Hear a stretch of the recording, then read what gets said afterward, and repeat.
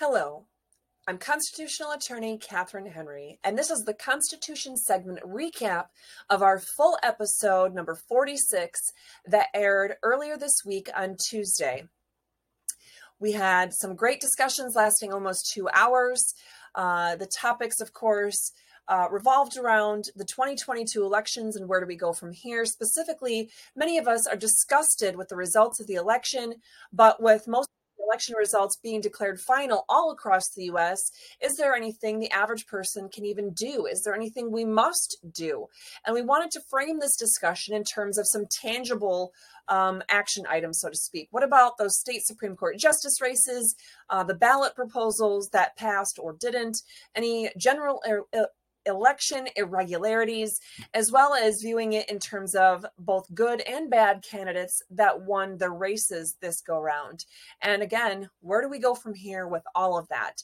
This is just a simple recap, so please keep that in mind. If you want the full explanations and details and citations, please check out the full episode that aired on Tuesday, the link for which is in the slideshow, which brings me to the point of please make sure to click the link for the slideshow that's in the description of this segment, because that is going to give you all those resources and citations right at your fingertips, and you can page through that as you see fit. Also, make sure to check out those true or false questions that we have every Tuesday. They're up by 10 o'clock every Tuesday morning, and the answer is posted, as long as I don't fall asleep by 10 o'clock, it's posted at 10 o'clock every night. Otherwise, it's posted first thing Wednesday morning if I have woken up and realized I fell asleep before 10 o'clock. So some basic things to just quickly recap. We get our rights from God, not the government. Our rights are supposed to be exercised undiminished, unrestrained, unabridged, uninfringed, unviolated, undenied, undeprived, unabused, and unusurped. Again, not my words, but the words of the U.S. and state constitutions and our Declaration of Independence. Government's main purpose, in fact, is to protect our God-given liberties so that when I exercise my rights, I'm not infringing upon your exercising of your rights. But the government has no rights. There is no such thing as states' rights. And we, the people, created our very constitution and form of government, and in so doing, made it so that government only has those powers which we specifically delegate to it. So this means government cannot act unless there is a specific power granted by the Constitution, and government is prohibited from doing anything that violates the U.S. or state constitutions. Okay, so ballot proposals, let's check in on those. The 3 of Michigan that were all bad, they all passed.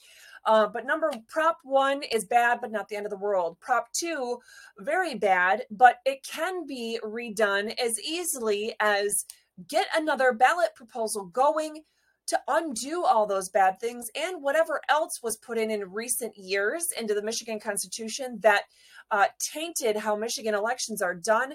That should be started right now, and you have just under 2 years to get that going, so make sure to work on that now. Prop 3, though, that's the one that is inherently unconstitutional throughout, but unfortunately has a severability clause that's going to make it a much more clouded issue as far as how some state Supreme Court justices are going to try to sort out the issue. Okay, so those constitutional amendment provisions that the citizens can put forth, you're going to find are in Article 12, Section 2 of the state constitution in Michigan, but your own state has similar provisions in other places. So ballot Proposal 3 in Michigan goes into effect 45 days, or all of them are going into effect 45 days after the election. That means, just logistically speaking, that any challenges to the election results should be made prior to that date. Although with this Prop 3, there are huge inherent violations of the U.S. Constitution that create a huge problem for enforcing it. Specifically, we had some great questions from people that are wondering about their oath of office as a newly elected official. How do they take the oath of office to support both the U.S. Constitution and the state constitution, when the state constitution will now have these abhorrent things in it that lead to killing babies, mutilating children, and taking away parental rights. So we're going to address that. So looking at Prop 3 and why these questions are coming up is because it's involving the rights of mothers, children, society, and fathers.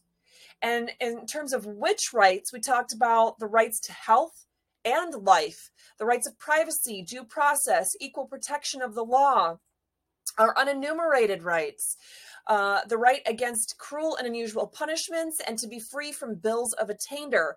The Michigan Proposal 3 implications, in the end, government cannot do something that's going to deprive our liberty to parent our own children, impair our free exercise of religion, or intrude upon our right to privacy. And again, all government officials must take the constitutional oath of office, which starts by the oath to defend and support the U.S. Constitution, because it's the supreme law of the land. That means that no federal law, no state law, no court order, no any kind of government action can be repugnant to the Constitution, because if it is, it's void. Specifically, that includes even if the state constitution has parts of it that are repugnant to the U.S. Constitution, those parts of the state constitution are void on their face right out of the gate. They are not enforceable, and you don't need to wait for somebody else to tell you that they are. So what does that mean for those of you taking an oath of office to support your state and federal constitutions? Well, don't worry. Your constitutional oath to your state constitution is only to those parts of your state constitution that are not repugnant to the U.S. Constitution.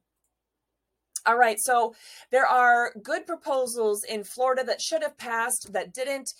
Prop 1 and Prop 2. Prop 1, it's bad that it didn't pass, but it's not the end of the world. Prop 2, it will need to be addressed either by us as citizens or by the legislature. In fact, those are two of the options that are still on the table to get constitutional amendments in front of voters. And we can't just leave it up to the legislature, although they have a duty. We also have a duty. Why do I say that? Because when you register to vote in the state of Florida, as it should be everywhere, you are swearing to protect and defend the Constitution of the United States. So we need to get the unconstitutional stuff right out of there. All right, so state Supreme Court justices, 25% of state Supreme Court justices in our country were up for election this year, retention election or otherwise. And unfortunately, a lot of non-constitution minded justices did make it onto the bench. In Florida, we had 3 bad ones that were retained in the retention election, but that doesn't mean we should give up. No, we need to really pay attention to the decisions that are coming out of the Florida Supreme Court. Those Supreme Court justices will, in fact, be up for retention election again, as will all of the other ones. And in Michigan, Brian Zara won, but so did Richard Bernstein. So it's a status quo. That doesn't mean, though, that we just sit around and wait for the next 8 years for the next election to be able to vote for one of those two again. No. With all bad candidates that won, we need to be paying attention to everything, right? Doesn't matter what branch of government, what level of government. Unfortunately, you got to sit up and wake up and pay attention more than you ever have before. So it's possible that you could challenge the election results. You need to really look at what that might entail. It might need to be a quo warranto lawsuit that's filed. Maybe you're going to be looking at doing some recalls, writ of mandamus, civil suits. But no matter what, whether it's a good candidate or bad candidate, please encourage any good constitutional actions, and then respectfully but firmly and repeatedly voice concerns over unconstitutional actions. And again, that's even if it was a good or conservative candidate that you put into place in the first place.